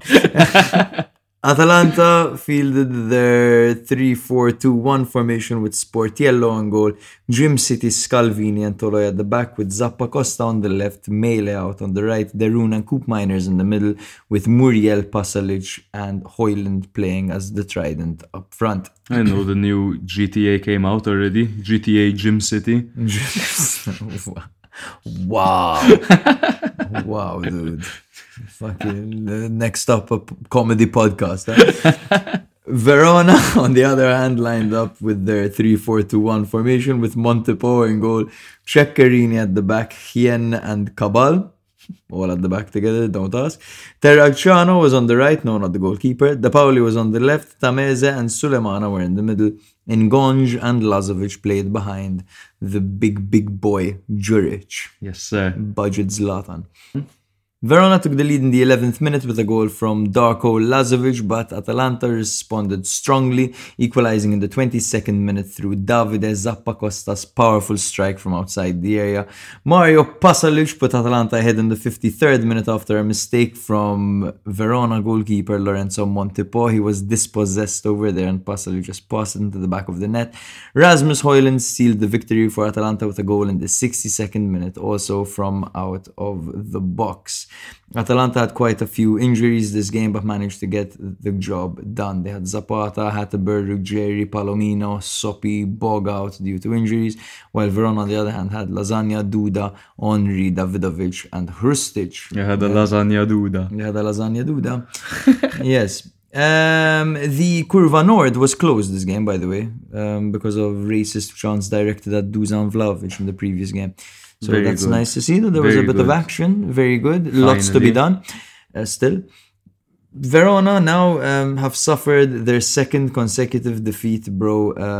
They're risking it, huh? And now they play Empoli next, and then they have Milan away at the last game of the season. Fatal Verona. So I think it's... Verona have upset teams on the last day, particularly Milan. Google Fatal Verona. You can read about it. It's quite upsetting. Napoli as well. When they got 2 Saudis, they kicked them out of the Champions League spot in top 4. Now they stand 1 point below Spezia, who are in 17th. Verona are in 18th, so things are getting a little bit dangerous for them. Spezia don't have it easy either, as they face Torino at home and then Roma away on the last game of the season. So it's going to be a crazy ending, guys. One thing that I would like to say is how Atalanta, man, with their... In Maltese, we say bin nake. So just like against all odds, slowly, like taking... No, under the radar, they managed to fucking be relevant at this point in the season for the top 4 spot, bro. Yeah. Like, they've got 61 points in 5th after Juve have been docked their points, right? Milan have 64 points in 4th. That means Atalanta, all it takes is Milan not beating Verona and not beating Juve. Yeah. You know? And Atalanta win their games, boom, they're top 4. Yeah, they can still do it. They have a 6-pointer against Inter coming up, which is going to be huge for them. If they manage to get 3 points over there, Inter stay on 66 and they go up to 64, all of a sudden, bro, it gets very, very tight. Very tight. But their hopes would be that Milan drop points. Inter is a bit unattainable at the moment. Of course, bro. I really liked the diamond that Atalanta fielded over here in Muriel, Hoyland, Pasalic and Cook Miners or Darun. They kind of played with a diamond shape and they move the ball around very smoothly. Hoyland does this thing where he can just run and stretch the pitch as far as it goes, really pushing that defensive line and people just play him through, so like long balls over the top. So it's good to see what Atalanta are doing. They're a very good team. And yeah, they might get rewarded for it. Yeah, I think as well, if they get to Europa League this for next season, they have a good chance to do stuff over there, man. Atalanta, they're a very street smart team. They have a good manager. Sure, the last 2 seasons haven't been as fruitful as the ones before, but they have some money now, and they could potentially prepare themselves well for Europe. Yeah, and they have a tight little squad, with their depth as well. Like, they brought on Demiral, Lukman and Ederson off the bench, all very good. Okoli was brought on off the bench as well, a very talented youngster. They have lots of players, and these players are all used to playing frequently because of the Gasperini's rotation system. So yes, a very good project, a very good footballing academy, Atalanta. One of the greatest academies in Italy. Possibly in the world as well, most probably in the world. As to where they stand, of course, we've discussed this. Atalanta are in 5th with 61 points, while Verona are in 18th with 30 points. Atalanta were just too much for Verona to handle. Yeah. The next game we're going to be covering is Torino 1, Fiorentina 1. The previous encounter was a 2-1 victory for Fiorentina. Torino had Nemanja Radonjic out due to injury, whilst Fiorentina had Bonaventura suspended. They had Sofian Amrabat and Nico Gonzalez that were rested for this game, obviously sandwiched between a European fixture and between the Coppa Italia final that is coming up tomorrow. Probably when you're listening to this, it would be today. Torino lined yesterday. Or yesterday.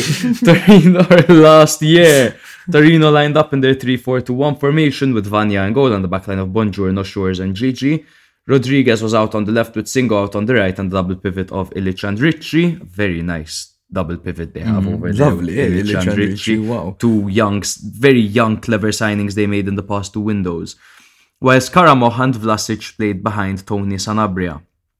Fiorentina lined up in a 4-2-3-1 with Cero Follini in goal on the backline of Venuti, Martinez, Igor and Terzic.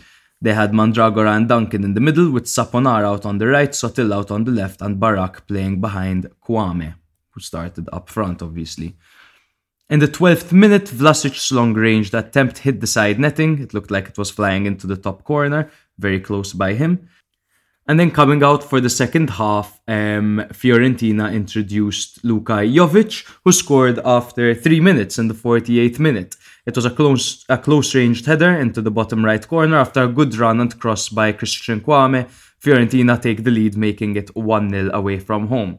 However, then in the 65th, Torino managed to find their equaliser as Alessandro Bongiorno played a low cross to Tony Sanabria, who finished extremely well on the first touch into the bottom far corner to make it 1-1, and they both share a point apiece. Instantly going in to talk about how we've been saying that Torino need a striker, while Sanabria each and every week has been telling us to go fuck ourselves. Exactly, dude. He's 27 years old, the man from fucking Paraguay, dude. He is proving to be quite deployable. Sanabria, reliable. Quite an elite goal scorer to get 12 goals for Torino. 12 goals and 3 assists in 26 starts. That's pretty good. We've been going on about how Torino need a striker, and it is true. They do need a striker still, but they've got a good player over here, you know, Sanabria, who does explode every season, but this season more than before, I think, at least statistically. Yeah, 100%. And even the way he looks, the way he inserts himself, he's getting more intelligent. He's getting used to offensive movements. Mm-hmm. One thing that you guys probably know is that Torino and Fiorentina was a massive game for this race to 8th that is currently going on. At the moment, Monza are in 8th place on 52, whilst Bologna, Torino and Fiorentina all share 50 points, 2 points behind Monza. I do think, however, in this case, that both sides were happy to take a draw. Quite frankly. It won't be too bad. I didn't see much urgency coming from each side. I think Fiorentina also they didn't want to go in for the 50-50s. They rested a couple of players. They don't want any injuries going ahead, especially with a European Cup final coming up. So I think they played it quite safe over there. And I think Torino were happy with that. We've seen what Fiorentina are capable of doing, and Torino would have been glad that wasn't the Fiorentina that they're facing, the Fiorentina at 100%. Yes, and they also demonstrated their depth, Fiorentina. They still fielded a decent squad. Like they have Kwame playing up front, resting Jovic and the likes of Cabral, for example. You know, playing Saponara as well. We all know they have 100 wingers. Terzic and Venuti were okay. Mandragora, Duncan were good in the midfield. You know, deployable team, a good team. Yeah, no, 100%. Very good and compact team. It seems like Italiano has managed to find a very good group of players who are capable of playing his system, Italiano's system. It's a very compact system. It didn't allow Torino too many opportunities. I know Ricardo Rodriguez was having a couple of attempts and a couple of crosses from distance, and they had that chance through Vlasic with a long range strike. Otherwise, and then it was that early ball into the box that Tony Sanabria finished off. Other than that, they didn't have many chances, Torino, bro. Yeah, no, barely any. It's true. But thankfully, their Paraguayan gem up front sorted them out. Exactly. Man, you know, I didn't know he was from Paraguay. Really? I had no idea. Not many people from Paraguay. Name another footballer from Paraguay. Go. I know one. Gustavo Gomez. Boom, bitch. That's the one. I signed him on FM with Empoli. Oh, bro. That was quite a good little coup. He's killing it in Brazil. Killing it. He's become like a libero back in the day. Like exactly. Playing behind the defense, almost pinging balls forward. He's a captain, lifting trophies. He's become a legend. Bully says hi to all of you that are listening. But that's pretty much it for this game. I don't think there's too much to go into over here. Torino sit in 10th on 50 points, while Fiorentina in 11th on 50 points as well. Oh, yeah. The next game we are going to be covering is Sassuolo 1-2 Monza. Why did you say it like that? Oh my God, I channeled my inner Mintoff. I mean, I'm talking about Sassuolo. I'm wearing a Sassuolo kit as we speak. Those who follow our Patreon will be aware of that. We've posted a video. Sassuolo 1, Monza 2. Sorry. There we go. Bravo. Now, Sassuolo had an unbeaten record against Monza across Serie A, Serie B and the Coppa Italia, with a win and a draw in their previous encounters. Sassuolo had been undefeated in their last 8 matches against newly promoted teams in Serie A, but of course Monza are no ordinary newly promoted team. They're a newly promoted team with money. Now, Monza and Sassuolo had earned the same number of points in their second round of Serie A matches this season, with only 5 teams having more points during that period. So they're actually 2 of the top sides since the return of Serie A post-World Cup. Yeah. Sassuolo, 4-3-3. Consigli in goal, Rogerio as the left back, Toljan as the right back, Juan Tresoldi and Derelic at the back. Henrique, Lopez and Frattesi as the midfield 3, with Bayrami and Berardi out wide and Pinamonti up front. Juan Tresoldi. Monza, 3-4-2-1 formation, Di Gregorio in goal, recently linked with Nottingham Forest. Our father came up to us like, apparently, our father's a Nottingham Forest fan. He's like, apparently, Forest won the keeper of Monza. And we're like, which one? Cranio or Di Gregorio? See, the one who has a bit of a beard. We're like, oh my god, he's amazing. He's probably thinking like, these guys think everyone from Serie A is amazing. No. But they had 2 great keepers this year first, and they were both on loan. They had Henderson and Navas. Yeah. Itzo, Mari and Caldirola were at the back for Monza, with Churia out on the right, Augusto on the left, Pessina and Sensi in the middle. Now that's a sweet double pivot. My god. Caprari and Mota played behind the big Petania. Yes. Who did I see recently? And I was like, you're telling me that's not Petania. We don't know his name, but there was this guy on the TV who... You said his name. It wasn't anyone we knew. No. I thought you said his name and then... Who was it? I don't remember. That's why I'm asking you. I don't know. It was some fat guy though. With big lips. No.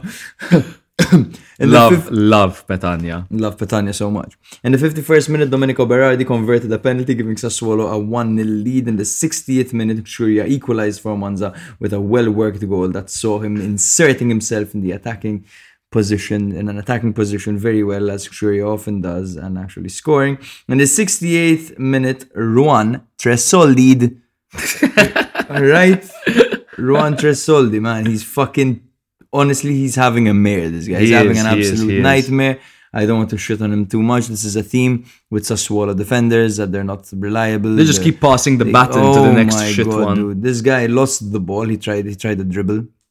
Instantly dispossessed, panicked. He's like, no way am I going to make a mistake that leads to a goal. Went for the slide tackle to win the ball, and he was already on a yellow card. Got a second yellow, and he's off, reducing Sassuolo to 10 men. And of course, Monza, switched gear, of course, and they're like, all right, these guys are down to 10. We're going to kill them. And then the 93rd minute, Samuele Vignato actually played Pessina through brilliantly, and Pessina scored.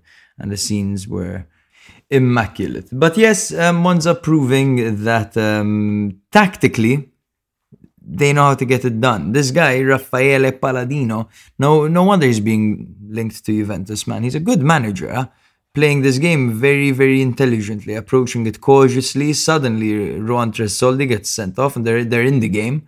And how were they in the game? And they just switched up gear and actually got a late winner over there. So very good. Sassuolo, on the other hand, approached the game more aggressively from the get-go. When they were pressing high, they tried to disrupt Monza's build-up play.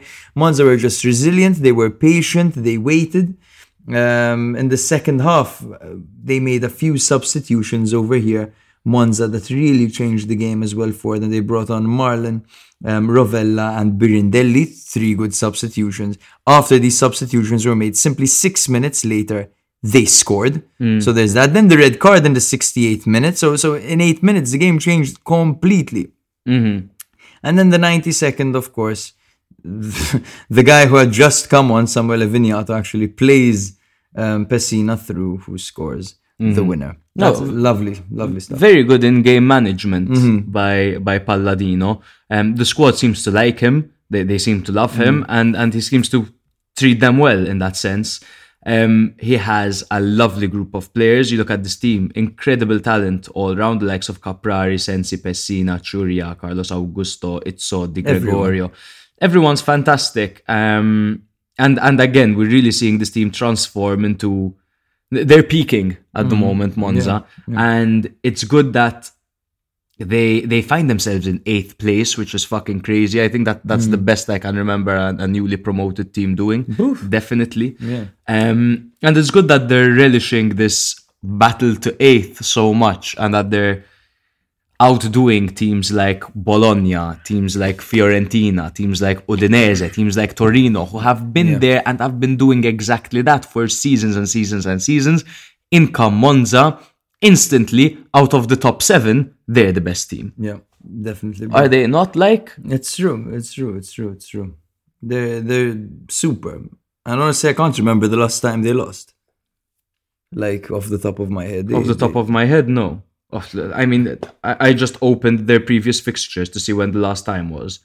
Win, draw away to Torino, draw at home to Roma, win away to Spezia, win at home to Fiorentina. Give me a break, guys. Give me a break. They're the shit. They're trouble. They're the real cheese. They are the real cheese, man. They are. And they currently sit in 8th with 52 points, while Sassuolo sit in 13th with 44 points. Those who remember the days of Sassuolo's promotion to Serie A will know that they were similar to Monza back in the day, but a greater underdog because they didn't have the financial injection. They had, what was his name again? Took Roma to the semi-final, bro. Di Francesco. Yes. Di Francesco was the manager that season, and he actually got them to an Europa League spot, and they played in Europe, Sassuolo. Exactly. So Monza still have to outdo that legacy. But that was the last time, I think, a newly promoted team got Europe. Oh, they were newly promoted as well. Yes, I believe so. Fucking crazy, man. They did better than Monza then. Yeah. I think, I'm not sure, bro. Don't quote me. I don't know if it was the season they got promoted or the season after they got promoted. Okay. But I believe it was when they got promoted. No, don't quote me. Okay. The next game we're going to be covering, the penultimate game we're going to be covering is Cremonese 1, Bologna 5. So another spanking in this match day. This is what sent Cremonese down to Serie B, unfortunately. It's they threw them. They kicked them back into Serie B. This is Sparta them down to Serie B. Literally that, though. They just fucking cunted them down to Serie B. Real massive reality check there for Cremonese, who, unfortunately, despite their efforts, are a couple of steps behind where they need to be a solid Serie A team. I feel like if they brought in Ballardini earlier, they would have had a better chance. Yeah, probably. It's funny when you're Serie B and then you got promoted to Serie A, and Serie B you have such a different approach because you're fighting to win and you're making changes to go all the way. And you're used to winning, and then in Serie A you have to make changes to survive, not to take you like to the next winning level kind of thing. So it's always interesting to see how they approach situations like that. You see Salernitana last season, and Genoa last season, they changed their manager 3 times, I believe. Yeah. So Salernitana for sure. Even Genoa, that's Shevchenko. Spot on. Yeah. Now, forgot about that with a fever dream. Before the game, Cremonese handed a €50,000 check to Bologna sporting director Claudio Fenucci for the flood victims in Emilia-Romagna, and then that was followed by a 1-minute silence around all of Serie A. Obviously, we've seen the footage of what's happening in Emilia-Romagna, and it's petrifying. It's super scary. It's something out of the 2012 movie that came out in 2011. I don't know why I'm going into so much detail about the movie. It's frightening. People are dying. The streets are collapsing. Trees and houses are collapsing. It's dreadful. It's nice to see Cremonese forking out 50k and giving it to Bologna to help them aid that. It's what when they could have used the 50k to get striker or they could have paid their players. It's a very nice gesture, and I'd like to see more of this in football. Also, if anyone's listening who has family or friends or whatever or live in Emilia Romagna, our thoughts are with you, and we hope you guys can overcome this. Cremonese had Cyril Dessers out, and he is out for the entirety of the season, whilst Bologna had Soriano, Kyriakopoulos and Sao Mauro missing this match. Cremonese lined up in their 4-2-3-1 formation that did really, really well. Carnesecchi in goal and the backline of Valeri, Vasquez, Kirikes and Ser Nicola, and the double pivot of Meite and Castagnetti. That Okereke out on the left, Piquel out on the right, with Galdames playing behind Sajou. You listened to the first episode where we're pronouncing these names, and one of the final episodes where we're pronouncing these names. We've come a long way, bro. We have, bro. I don't know what it is about these relegation sides playing random people on the wing. Hey, man. Like, now that they're relegated, fuck it. Piquel on the wing. Literally. Gabbiadini on the wing. Literally. But they weren't even relegated here, man. I know, not yet. Bologna, 4-2-3-1. Same formation with Skorupski in goal and the backline of Stefan Posch, Bonifazi, Lukumi Fakemi and Cambiaso. Schouten and Dominguez in the middle with Orsolini out on the right, who literally did everything in this game. Barrow on the left and Ferguson playing behind Arnautovic. Okay, so in the 14th minute, Bologna opened the scoring. Musa Barrow unleashed a powerful in-swinging cross to the far post, which was headed in well by Marko Arnautovic. That was a shot, in my opinion, huh? It was. I think it was a shot cross. Yeah, one of genuinely. But I wouldn't be surprised if Barrow went for a goal. It's very Musa Barrow to go for goal from there. In the 27th minute, Bologna extended their lead with a goal from a corner kick. Riccardo Orsolini delivered a powerful dipping corner, one of the best corners I've ever seen in my life. It bounced off the leg of Ferguson, bounced off the defender, falling kindly back to Ferguson, who slotted in. Now, before I write these goal descriptions and before I watch the highlights, I read articles on the game.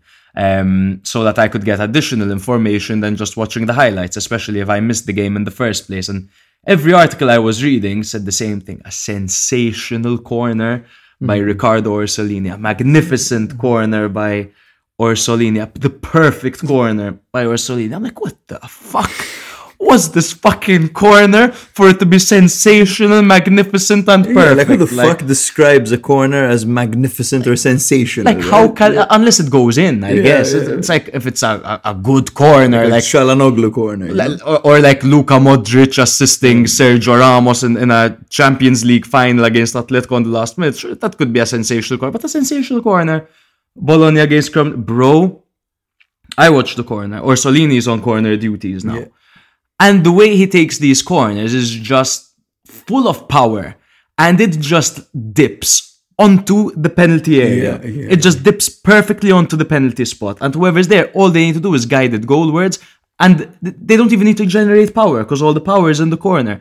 Beautiful corners. And I remember I burst out laughing after seeing the corner. I was telling Jake, I was like, how can a corner be magnificent?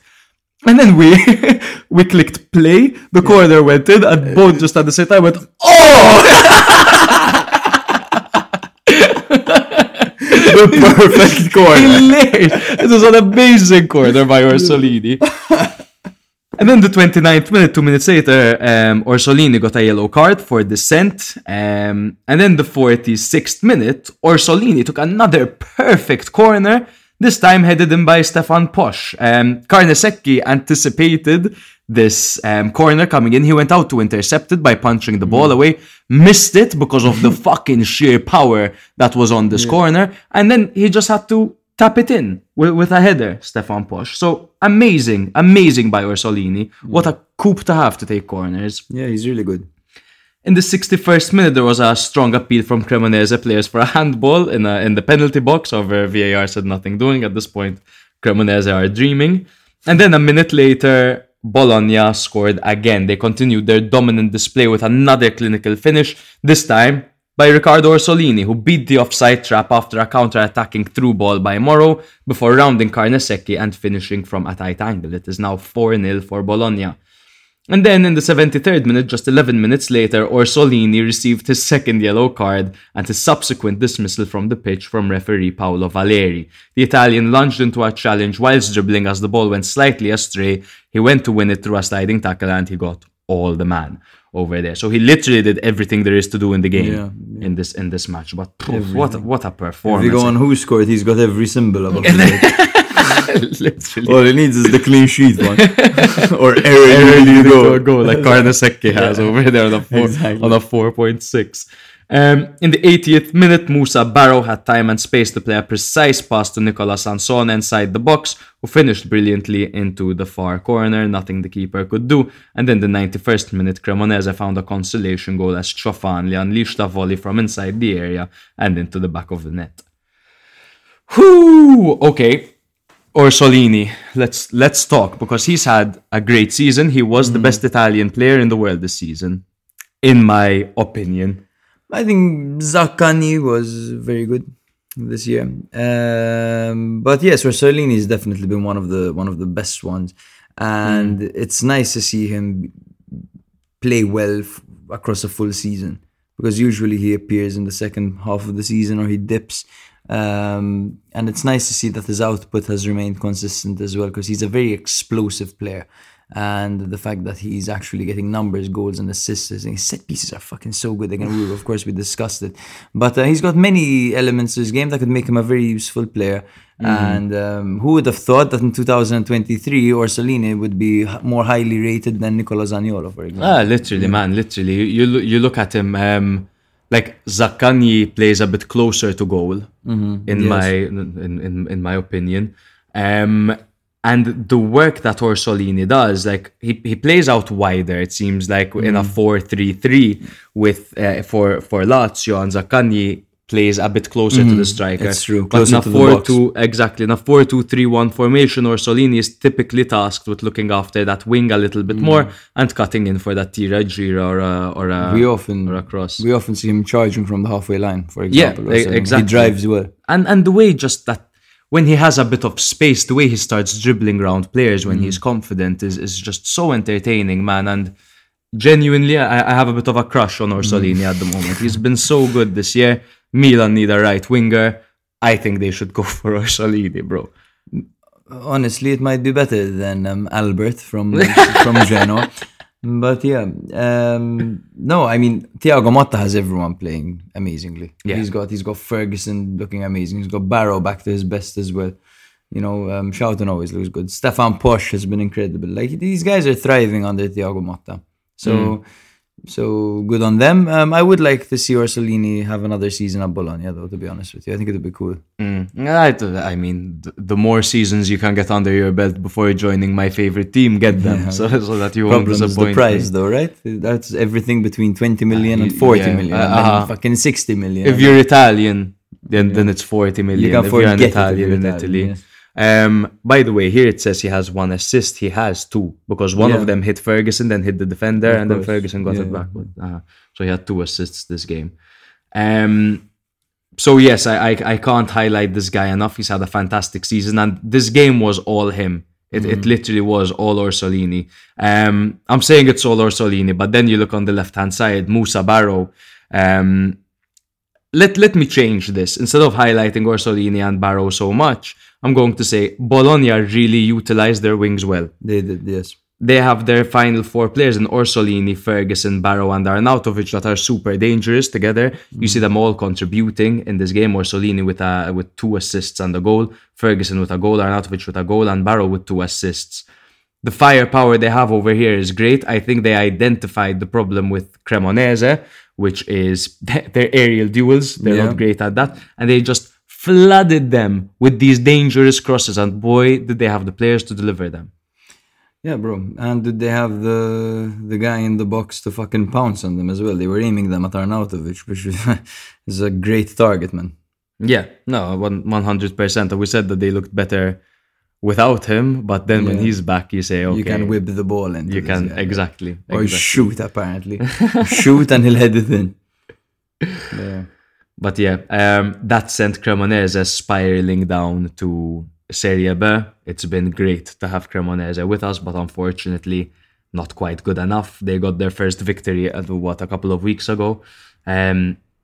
19th place, 24 points, nowhere they can go, whilst Bologna are in 9th on 50 points. And I can't wait to see Bologna a full season with Thiago Motta next year. Yeah, same. European push, huh? Maybe. Yeah, maybe. We'll see.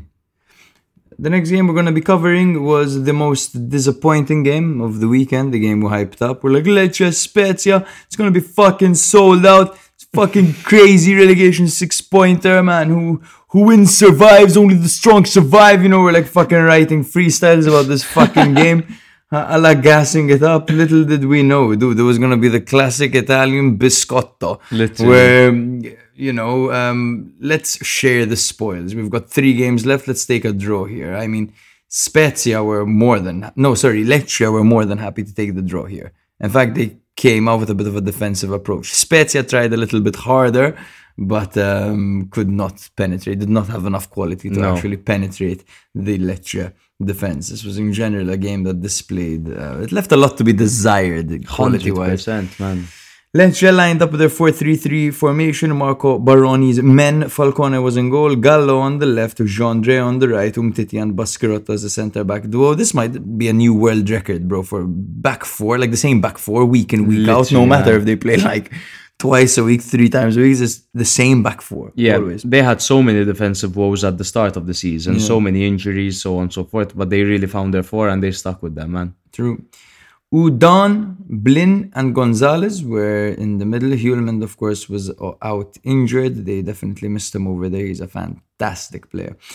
Di Francesco was out on the left, Strefezza out on the right, and Colombo started this one up front. For Spezia, it was a 3-5-2 formation with Dragowski in goal. Wisniewski, Ampadu, and Nicola were at the back, with Jazi playing as the right wing-back, Reka playing as the left wing-back, Egdal, Esposito, and Burabia were in the middle. Must say Esposito is growing into quite the player. Inzola and Shomorodov were playing up front. Now, of course, apart from Hulman, they also had Castriot Dermaco out injured. Lecce, Spezia had Amian and Caldara, Daniel Maldini, Sala, Holm, Joao Mutin, and Zofko. Zofko, no! Goalkeeper out injured. I hope he's not too hurt. Oh man, I remember his game against Atalanta. Yes. Amazing.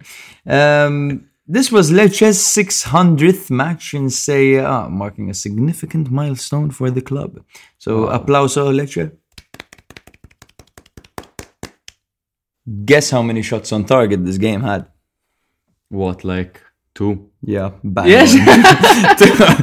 2 shots on target throughout the entire game. Inzola and Shomorodov had chances for Spezia, but their shots went wide or were blocked by the Lecce defense. Strefezza and Cisse had attempts for Lecce, but they were unable to find the back of the net.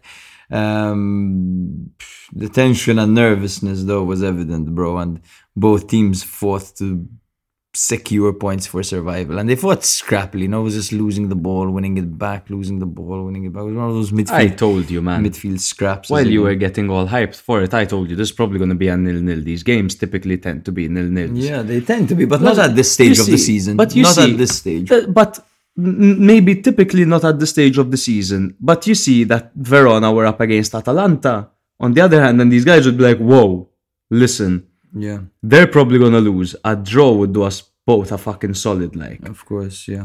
But it might bite them in the ass later because they could have won this game. I mean, yes. Either team could have won this game, but yeah. I mean, there's nothing even to say about this game. Falcone made a crucial save on Egdal's shot, potentially saving Lecce from defeat. That was probably the best moment of the game. Falcone's save. Yeah, I mean, it was clear from the get-go that Lecce fucking sat back and allowed Spezia to kind of attack them. You know, they were the biscotto instigators. Lecce, definitely, absolutely. Spezia, in fact, were more aggressive. They pressed Lecce. They created scoring opportunity. They seemed to have more pace and were able to earn corners in the early stages of the game, for example. I think Lecce took more of a I think Lecce took more of a defensive approach slightly earlier on the season. I think if you look 5 match days ago, we saw like, okay, like we need to secure as many points as possible. They took a more defensive approach and they stopped taking risks. Not that they were massive risk takers before. They've always been a tight-knit unit, very defensive, so on and so forth. But they just instigated that a lot more than before. Yeah, totally, bro. That's it. I'm just going to tell you where they are in the league because honestly, there was nothing to talk about this game. Honestly, I feel sorry for whoever took my advice and watched this game. Spezia are in 17th with 31 points. Lecce are in 16th with 33 points. It's not looking good for Verona. No, it's not. It's not looking good for Verona at all. They have 30 points. Spezia have 31 points. Lecce have 33 points. Verona have Empoli at home and Milan away remaining. Lecce have Monza away and Bologna home. Spezia have Torino home and Roma away, dude. So I think Lecce have the most favourable run-in over here, and they are the team with the most points. So that probably explains their biscotto approach. They looked at Spezia and they said these guys have Torino and Roma. Left Verona have Empoli and Milan. We don't really have a Milan or a Roma to worry about. Granted, there's Monza and Bologna, who are not teams that you'd ideally want to face. But at the end of the day, they're not really pushing for anything, Monza and Bologna. They're not going to be trying to kill you till the end. While Roma and Milan, on the other hand, will be trying to kill these guys. It's about who gets the 1 point, man. It's about who's capable of getting 1 point out of these fixtures. Because I think Empoli is the most favourable fixture. Now, granted, they've just destroyed Juve, but even the coach said, Zanetti, like, these guys have been celebrating. They've been partying. Exactly. But yeah. So yeah, we'll see what happens. It's going to be a crazy ending, guys. What a weekend we have coming up. We look forward to watching it and coming back here to discuss it for you guys. Completely and absolutely. I think I mentioned I might go watch Milan's last game of the season. Very pumped about that. I found 2 friends that were interested in joining me. If not, I was going alone, 100%. Because Mr. McJake isn't joining me because he's paying off a house. Bro, one day you'll grow up and you'll buy a house and you'll be broke too. I mean, I'm looking. But I think before I make myself broke, I'll watch what might be Pioli's last game in charge of Milan. Stop it, bro. Stop it, man. I'm gonna be there, bro. Enjoy it. Thank you. Shoot lots of content. Yes, I need this, man. I need a bit of San Siro. I've been down. I didn't go this season, and it was I missed it. Like like last year we went twice. I went at the beginning and I went at the end. I had gone to the first game away to Genoa, to Sampdoria. Away to Sampdoria when Brahim Diaz scored. Under Audero. Exactly, and then the penultimate game against Atalanta, Theo's coast to coast. That was the best day of my life, man. Yeah. The best day of my life. 90% of it was a bunch of anxiety. Yeah. But that 10% of sheer joy, ecstasy it was, man. Yeah. Nothing quite like the San Siro, man. Thank you for listening. Taco on Twitter, our boy Taco. We tried to stretch this one up. We tried to get it to the 2 hour mark. We're at 1 hour and 54 minutes. The plan here was to hit the 2 hour mark and to start chanting, "We love you, Taco. We do." Taco tweeted us that our episodes have got a bit shorter and that it's upsetting. But Taco is calling us sellouts. That's what he's like. You have your Patreon. Taco is an OG. He is. He's an OG. Say a spotlight listener. We love you. We appreciate you. But sometimes the episodes will be shorter. Yes, it very much depends on the talking points, the stage of the season. Exactly. Like at the moment, talking about Napoli, we can't spend too much time talking about a team that's already won the league or teams that have already been relegated. But don't worry, at the end of the season, we'll have a 2022-2023 season rundown. Yeah. And believe me, they're like 4 hours long. Those are like 4 hours long. Yeah. Whilst we're not going to promise 4 hours. The last one took us 3 separate recording sessions to record of those. Literally, bro, we got drunk 3 times in a row recording this episode. I was a mess. It was crazy, man. Thank you very much for listening, guys. We have been your hosts, Jake and Matt. And this has been Serie Spotlight. Remember to follow us. And if you would like to support us, you can find us on Patreon. Our link is in our link tree in our bio on Instagram or social media, wherever. Love you. Bye-bye. See you next week.